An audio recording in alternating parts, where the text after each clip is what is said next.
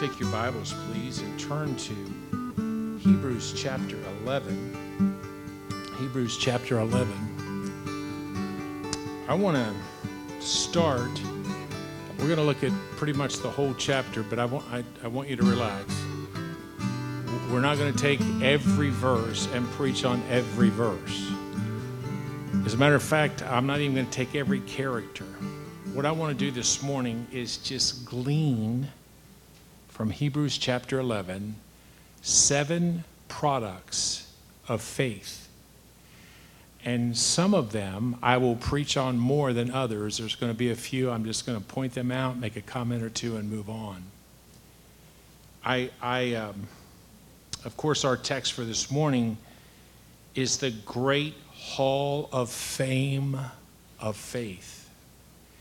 So let's just start out by reading verses 1 through 6 of Hebrews chapter 11.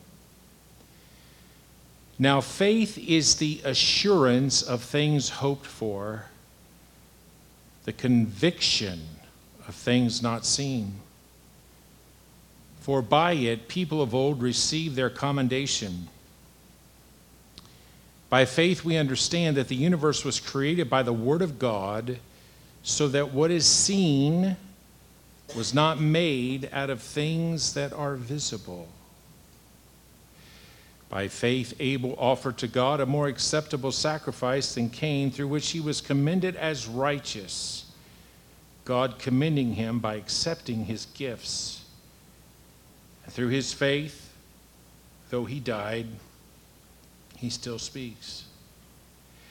By faith Enoch was taken up so that he should not see death. And he was not found because God had taken him. Now, before he was taken, he was commended as having pleased God. And without faith, it is impossible to please him. For whoever would draw near to God must believe that he exists, that he rewards those who seek him. Now, let's pray, shall we? Father, thank you for your word.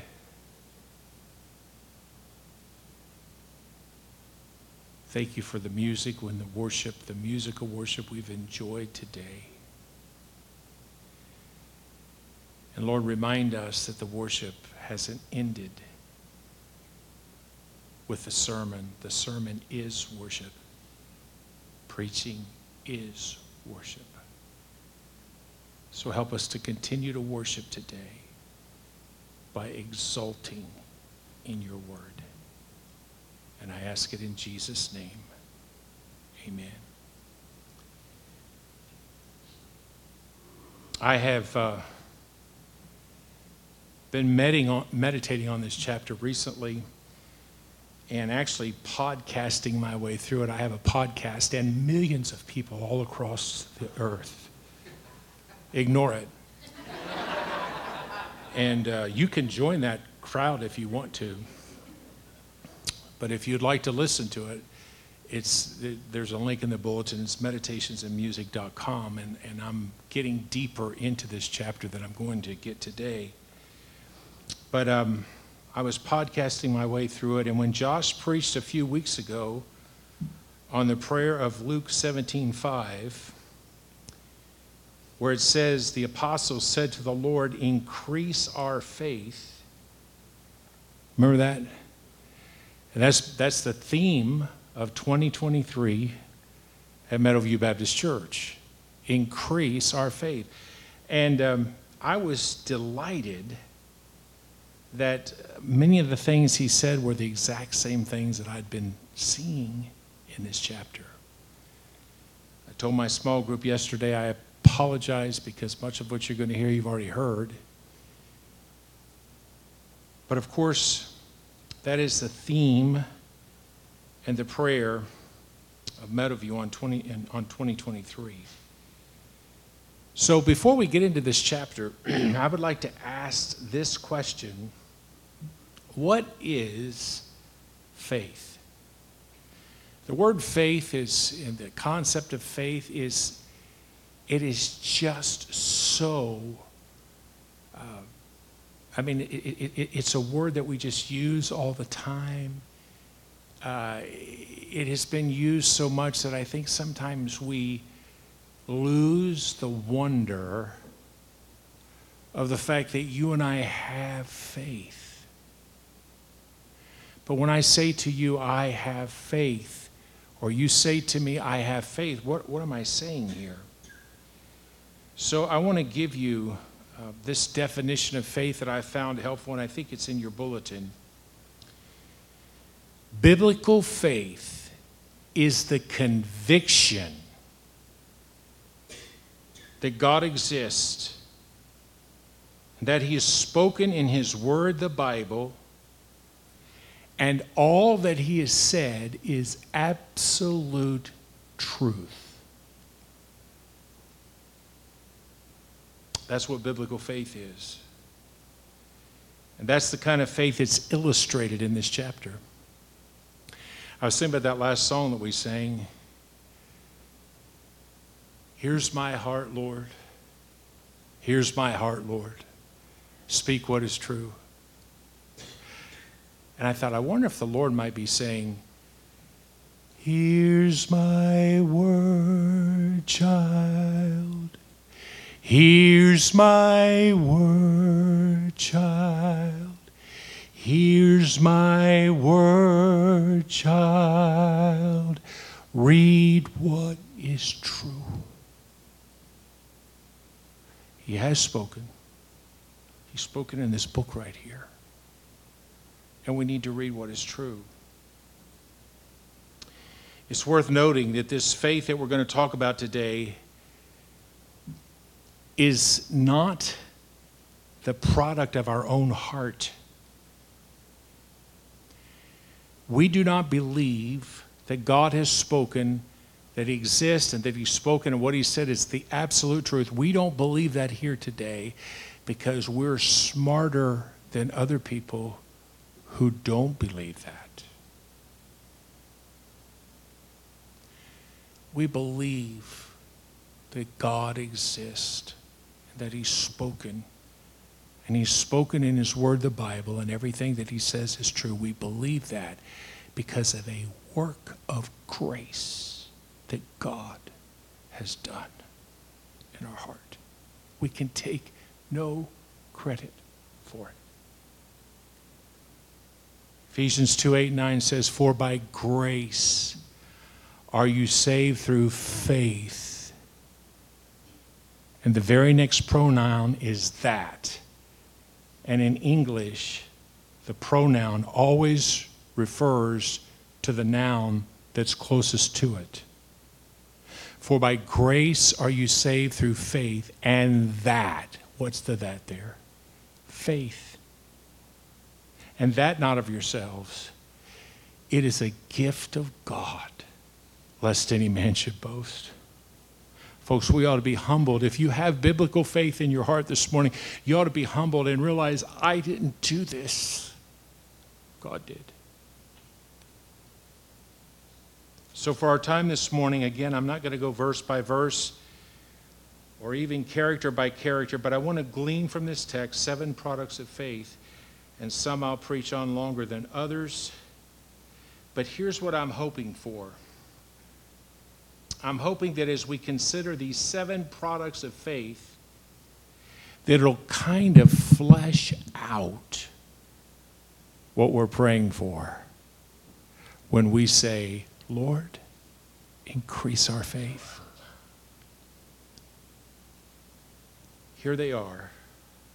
First of all, I want to say to you that faith produces assurance.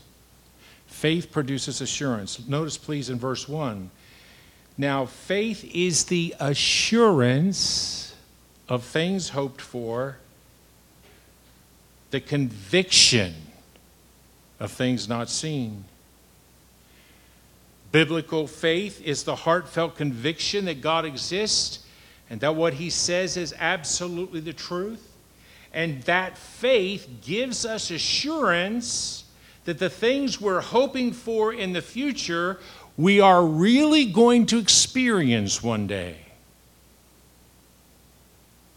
Hope is the pleasurable expectation of the future. And that expectation is grounded in the heartfelt conviction that God has spoken and what he has said is absolutely the truth. Faith by necessity is focused on things that we cannot see at this time. But it is convinced that we are going to see them. Romans 8:24 and 25, Paul writes, "For in this hope we were saved. Now hope that is seen is not hope, for who hopes for what he sees?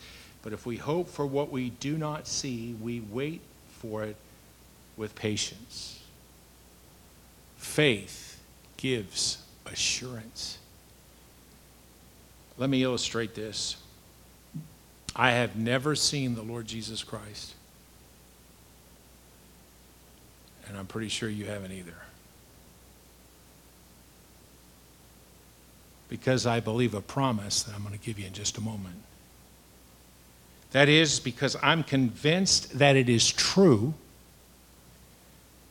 I have the pleasure of expecting that one of these days I am going to see him. And I'm not only going to see him, but I'm going to be changed to become just like him. Are y'all looking forward to that? You're looking forward to me being just like Jesus? Boy, I bet my wife is. So what is the promise? Beloved, we are God's children now. And what we will be has not yet appeared. But we know that when he appears, we shall be like him because we shall see him as he is. You believe that verse is true? If you believe that verse is true, then you have the assurance that one of these days you're going to see him and you're going to be like him. Because you believe in your heart that God exists and he's spoken and what he has said is true.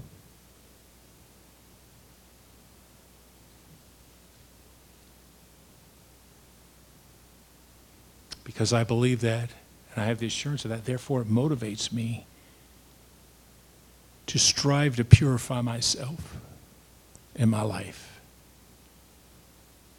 Now notice verse 2. Faith leads to commendation. And I just want to point this out, but I'm going to make a whole point of this in just a moment.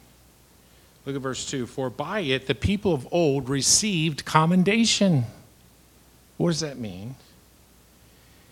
The idea here is that the faith that the people of old had caused them to do things that testify to the good quality of their character. It affected their behavior, and it motivated their accomplishments. And from verse 4 on,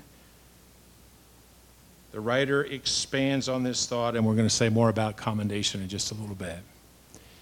So what's the first product of faith? Assurance. Now, if you're sitting there thinking, he's got 6 more to go, relax. The second one I am going to preach. You know, you could preach a whole sermon on all of these, but I'm not going to do that. Secondly, faith brings understanding. Look at verse 3.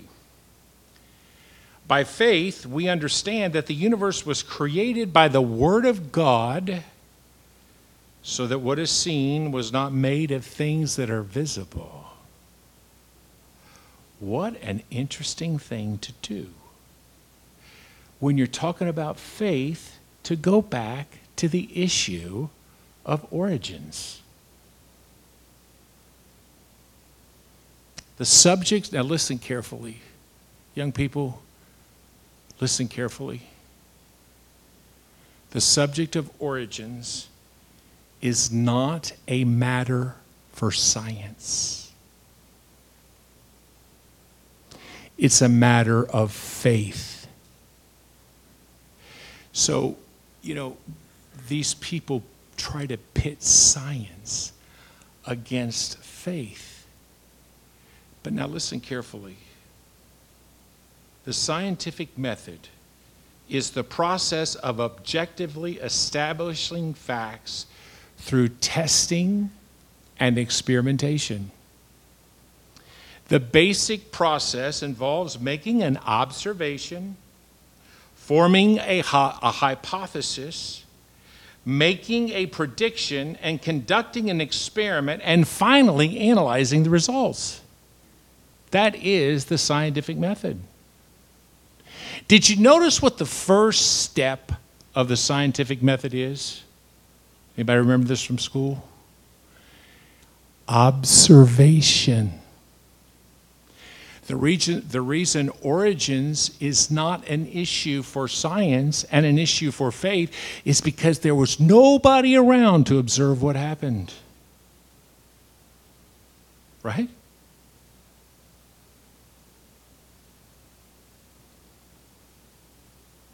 And since it occurred in the past, there's no way to make a prediction or do an experiment. You see, in science, understanding comes before belief. But in faith, it's not what we understand and therefore believe, but it's what we believe and therefore understand. Because we're convinced that God exists and that He has spoken in His Word, the Bible, and that what He has spoken is absolutely the truth. We understand that everything we can see was created by the speaking of God, which brought things into existence from nothing. We understand that. You know, I want to give you a little different thought before I move on to number 3. I love that phrase there. So what is seen was not made out of things that are visible. I definitely think one thing that could mean is the fact that God created what we see out of nothing. But I got to think about this. That is absolutely true today. This is before science ever discovered molecules or atoms or protons or neutrons or electrons, which we now know is what everything we can see is made out of, but we can't see them. Isn't that amazing? Oh, we have a famous saying that's on social media, follow the science.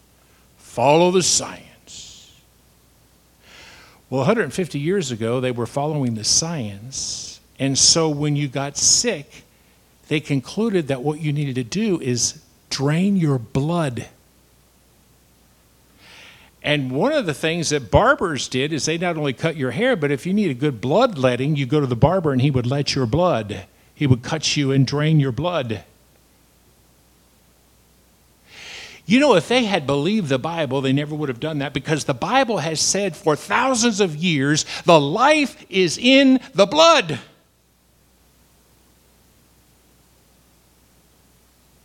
One of these days, science is going to have to realize that God created the world, and I think in 6 literal days, about 6,000 years ago. You say, why do you believe it? Because that's what it says in God's Word. And I'm convinced that the Bible's true. Number 3, faith causes worship. Look at verse 4. By faith, Abel offered to God a more acceptable sacrifice than Cain, through which he was commended as righteous. God commending, we see that commendation again, God commending him by accepting his gifts, and through his faith, though he died, he still speaks. My point is, faith causes worship. You say, well, where is worship in that verse? Let me give you 5 truths about worship from this verse very quickly. The first thing I want to point out to you is the concept of Abel's worship. Though the word worship is not used, the concept certainly is there. We see it in this phrase, by faith Abel offered to God a more acceptable sacrifice than Cain. You see, the concept of worship is the offering of a sacrificial gift to God from a heart of affection in an effort to express his worth. You say, well, why do you say that? Well, it's all through the Bible. Let me give you a couple places. One from the Old Testament, one from the New Testament. The writer of Hebrews refers to this event later on where God told Abraham to offer Isaac. Remember that story in Genesis 22? Listen to what Abraham said in reference to that event of where he was called by God to offer his son as a sacrifice. He said in Genesis 22:5, then Abraham said to his young men, stay here with the donkey. I and the boy will go over there and worship and come to you. What was he going to do? He was going to offer a sacrifice to God. That's what worship is.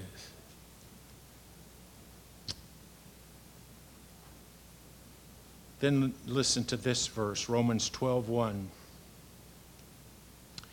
I appeal to you, therefore, brothers, by the mercies of God, to present your bodies as a living sacrifice, which is, or wholly acceptable to God, which is your spiritual worship.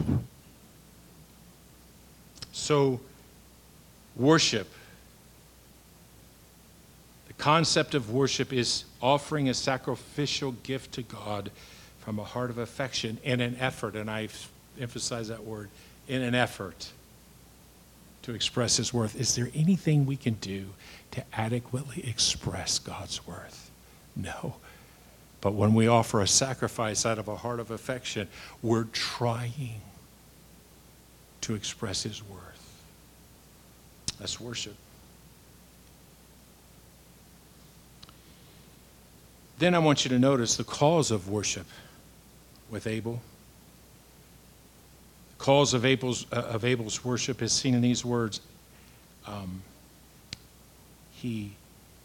By faith, he offered to God a more acceptable sacrifice than Cain. The reason Abel offered a more acceptable sacrifice than Cain is because in his heart he was absolutely convinced that God had spoken and that what God said was true. And based on that conviction, he offered a more acceptable sacrifice than Cain. He worshiped. You can, of course, read this in Genesis 4:1-7. I'm not going to do that for time's sake, but I will say this. We have no record of God giving them instructions on an acceptable offering. There's no record of that in the scripture. But the implication is very clear that he had given those instructions. And again, Abel believed God and therefore obeyed God. And Cain did not. And therefore Abel's worship was accepted and Cain's was not acceptable because it was not rooted in faith in God's word. By the way, let me just run this rabbit down, shoot it, and I'll get right back. That's why you cannot have acceptable worship that's not grounded in the Word of God. It's just not a feel-good, fluffy, emotional, thing that's going on in so many churches right now. If you don't have the clear preaching and teaching of the Word of God, you don't have a basis for faith. And if you don't have a basis for faith, you cannot have authentic worship. Oh, I thank God we have that here. Then notice with me the commendation of Abel's worship. This phrase, through which he was commended as righteous, How did God commend Abel? By accepting his gifts. The concept of commendation is bearing witness or testifying. God himself testified to the righteousness of Abel by accepting his gift. And this righteousness was the righteousness that was by faith, and it all started with Abraham believing and therefore obeying God. That's where all true righteousness springs from. Faith in the Word of God.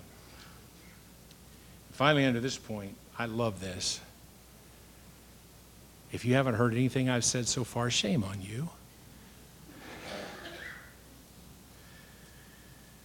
Listen, though, this blesses my heart.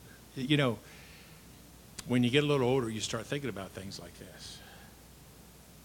What I'm about to show you, youngins, you might not be thinking of anything like this. But when you get to my age, you think about things like this. So here's what I want to show you. Under this point, please notice with me the continuing effect of Abel's worship. Verse 4, and through his faith, though he died, he still speaks.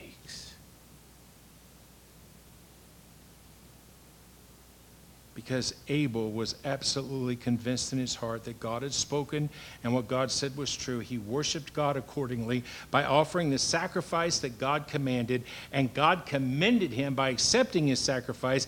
And thousands of years later, God himself has preserved the testimony of Abel's worship, and that testimony is continuing to speak to us right up into this very moment.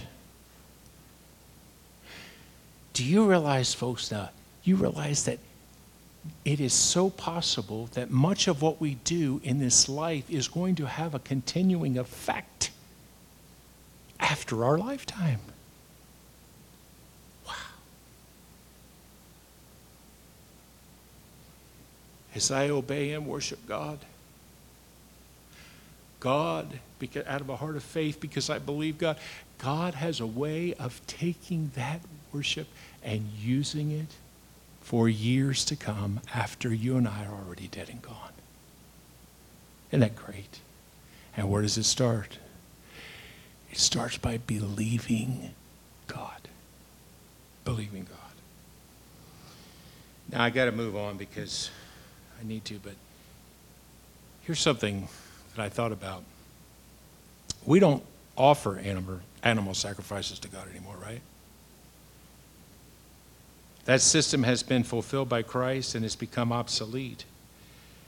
So what sacrifices do we offer in our worship? And there are more than two, but I want to give you two. The first one is praise. In chapter 13 and verse 15 of this book, through him then let us continually offer up a sacrifice of praise to God. That is the fruit of lips that acknowledge his name. Praise is something we offer as a sacrifice to God in worship. And when we believe God exists, and when we believe that God has spoken in the Bible, and when we believe that what he said is true, it is going to cause worship and praise to boil up out of our hearts. And that's what happens here on Sunday morning.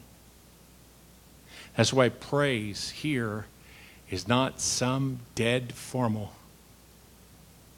form. It's real.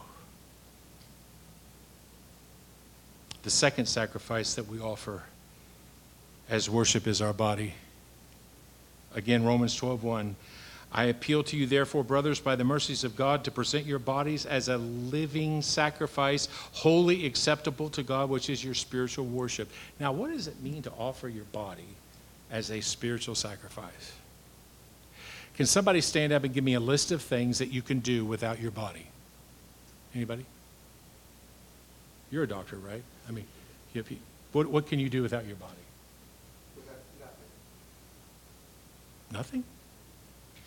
Well, that must mean then, if I give my body as a sacrifice to God, that from that point forward, everything I do with my body is to be an expression of worship. Right? I love that. I have an evangelist friend, he says, I love the hound out of that. Everything I do. This is called whole life worship. So, dear young mother, when you are changing your baby's diaper, it can be an expression of worship. Sir, when you're working on that project at work, it can be and should be an expression of worship.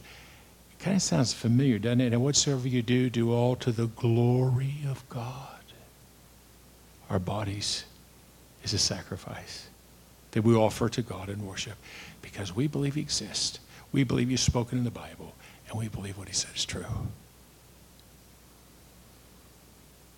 Now, the rest of these are going to be kind of fast.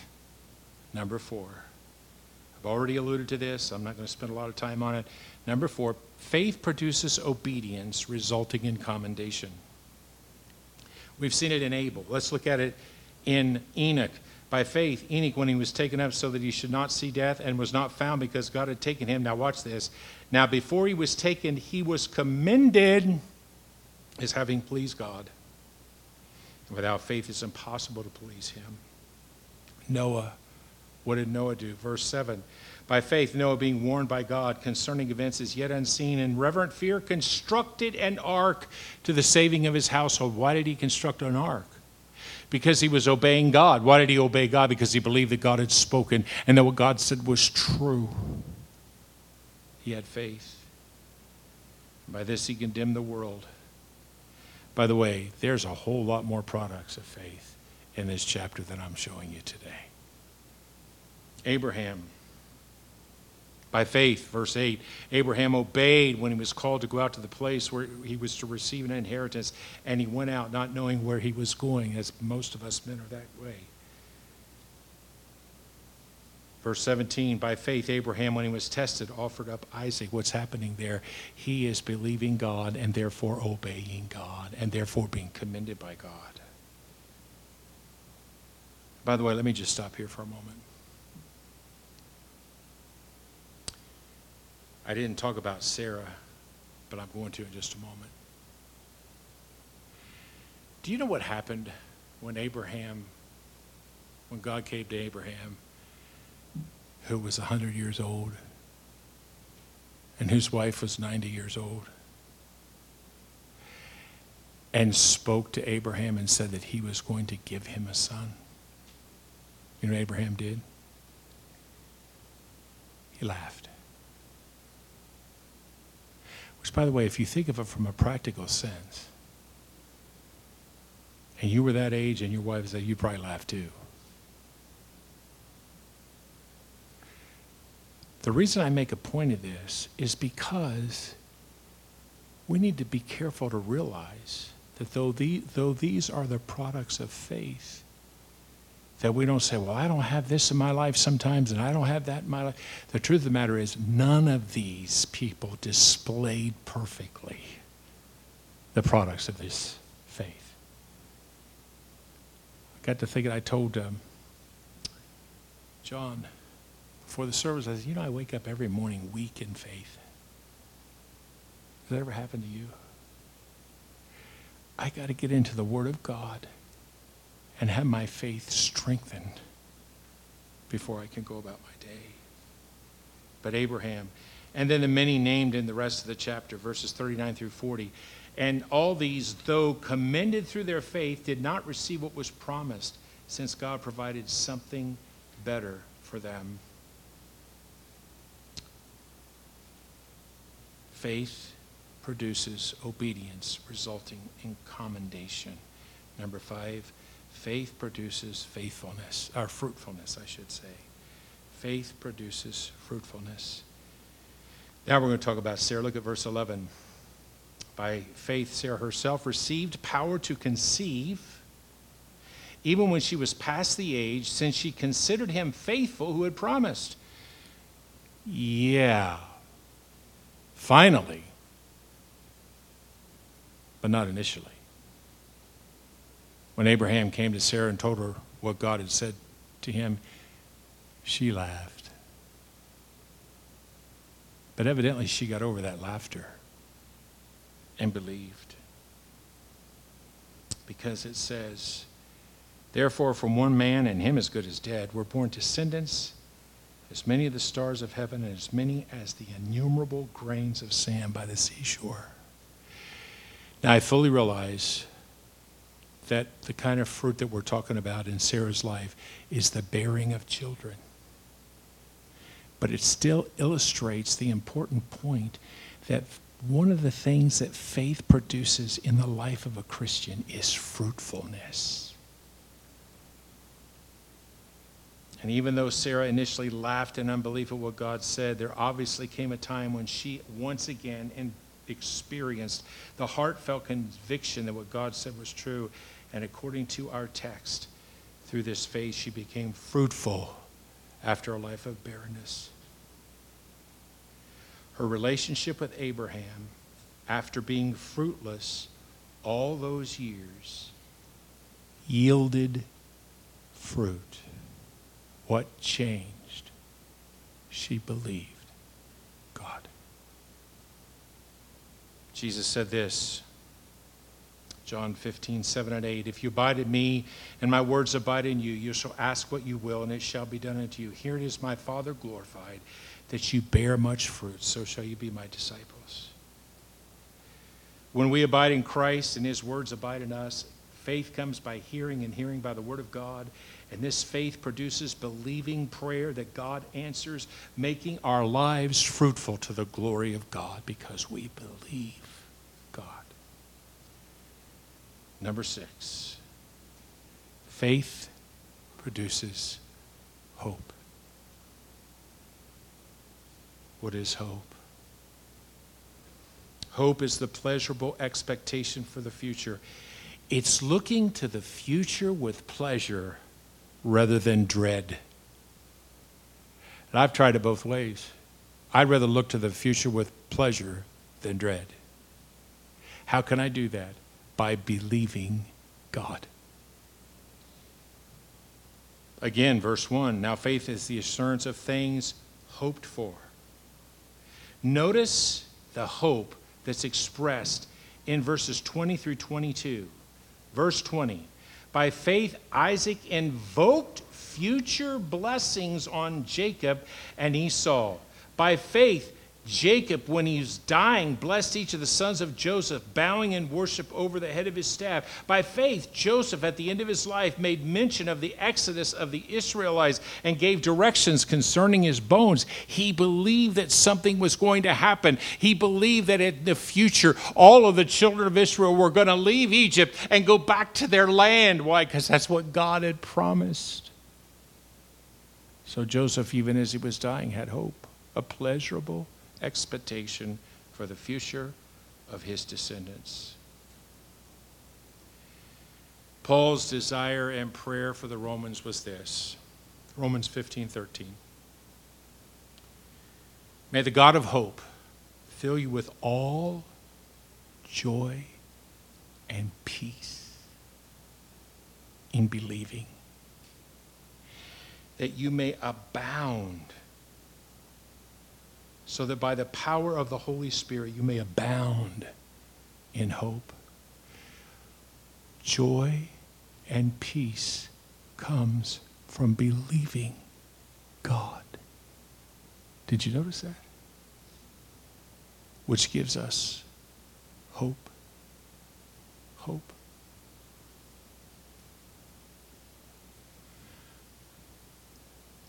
Sometimes I do a very dumb thing.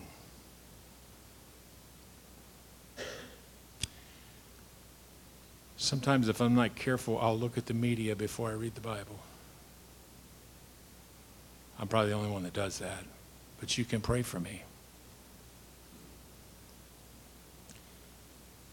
Man, you talk about a downer. Do you ever watch the news or get on some kind of media, maybe social media, And man, the things you see are just depressing. If you look at that and fill your heart and mind with that, you're going to feel hopeless. But whenever I get into the Word of God and I read what God has said, my dread of the future is changed to looking to the future with pleasure. Why? Because I believe that God has spoken and what he has said is true. Last one. Faith produces an eternal focus. Hebrews 11:10, talking about Abraham, says, "For he was looking forward to the city that has foundations, whose designer and builder is God." That's what Abraham was looking for. What was he focusing on? Is that something temporal or is that something eternal? Look at verses 13 through 16. Boy, this is important. "These all died in faith, not having received the things promised, but having seen them and greeted them from afar, and having acknowledged that they were strangers and exiles on earth." Folks, do you realize this morning there are many promises of God that you and I are not going to experience the fulfillment of on earth in time? They realize this. They went on to say, "For people who speak thus make it clear that they're seeking a homeland. If they'd been thinking of that land from which they had gone out, they would have had opportunity to return. But as it is, they desire a better country, that is a heavenly one. Therefore, God is not ashamed to be called their God, for he has prepared them a city." Verse 14 of chapter 13 says, "For here we have no lasting city, but we seek the city that is to come." I'm telling you that faith provides an eternal focus. You begin to realize, man, this ain't all there is. And you begin to be very glad that this ain't all there is. And you start thinking, man, I'm ready for the next one. I'm ready for the next world. I want to get to that city. I want to experience the things that God has prepared for those that love him. And how do I know that he has prepared things for those that love him? Because that's what he said. And what he said is true. It's true. What does this focus do? When you're focusing on the eternal, it gives you the ability to endure suffering in the present. We see that in verses 35 through 39. Some were tortured, refusing to accept relief, so that they might rise again to a better life.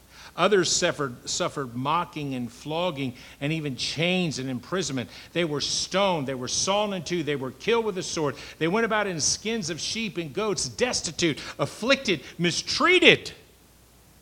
Why? Because they weren't focusing in this world. Their focus was in the eternal. Verse 39, "These all, though commended through their faith, did not receive what was promised." Oh, by the way, they've received it now. Not in their lifetime, but they have now. They died believing that what God had spoken was true, and they trusted in his promises. But they came to the end of their lives not receiving what he had promised. And again, we will not receive all of the meaning of God's promises in our lifetime. Biblical faith of necessity causes us to have a focus on eternity. And what do we look forward to in eternity? I like Revelation 21, verse 4. He shall wipe away every tear from their eyes, and death shall be no more. Neither shall there be mourning, nor crying, nor pain anymore, for the former things have passed away. We're going to experience that one of these days. And the reason I know is because that's what God said. And it causes us to have an eternal focus. I got a text from a pastor friend of mine last week. He said, "Brother, pray for us. My 18-month-old grandson drowned this morning. We're headed to the funeral home to make the arrangements." Oh my. I can't even begin to think about that sorrow. But guess what?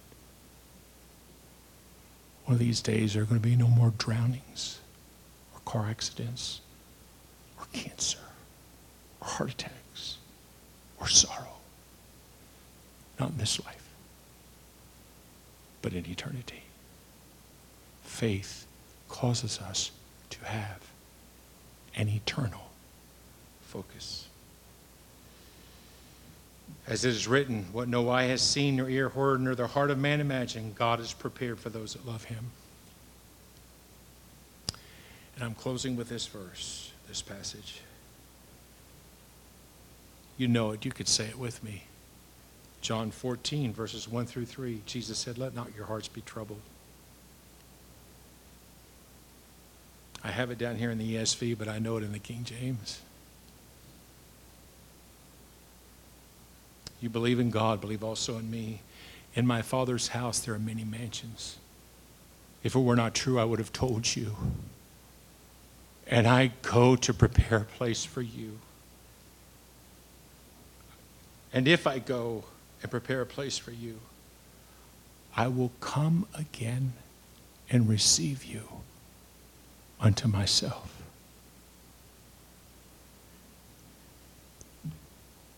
Folks, that's not just talking about the rapture. Listen carefully. Jesus made that promise to his disciples in that day. And on this day, what Jesus promised them is historically been fulfilled in the past. When they died, Jesus came and cut them and took them to the Father's house that he prepared for them, that where I am, there you may be also. I believe this with all my heart. I have come close to death a number of times in the last several years. In fact, I'm not even supposed to be alive.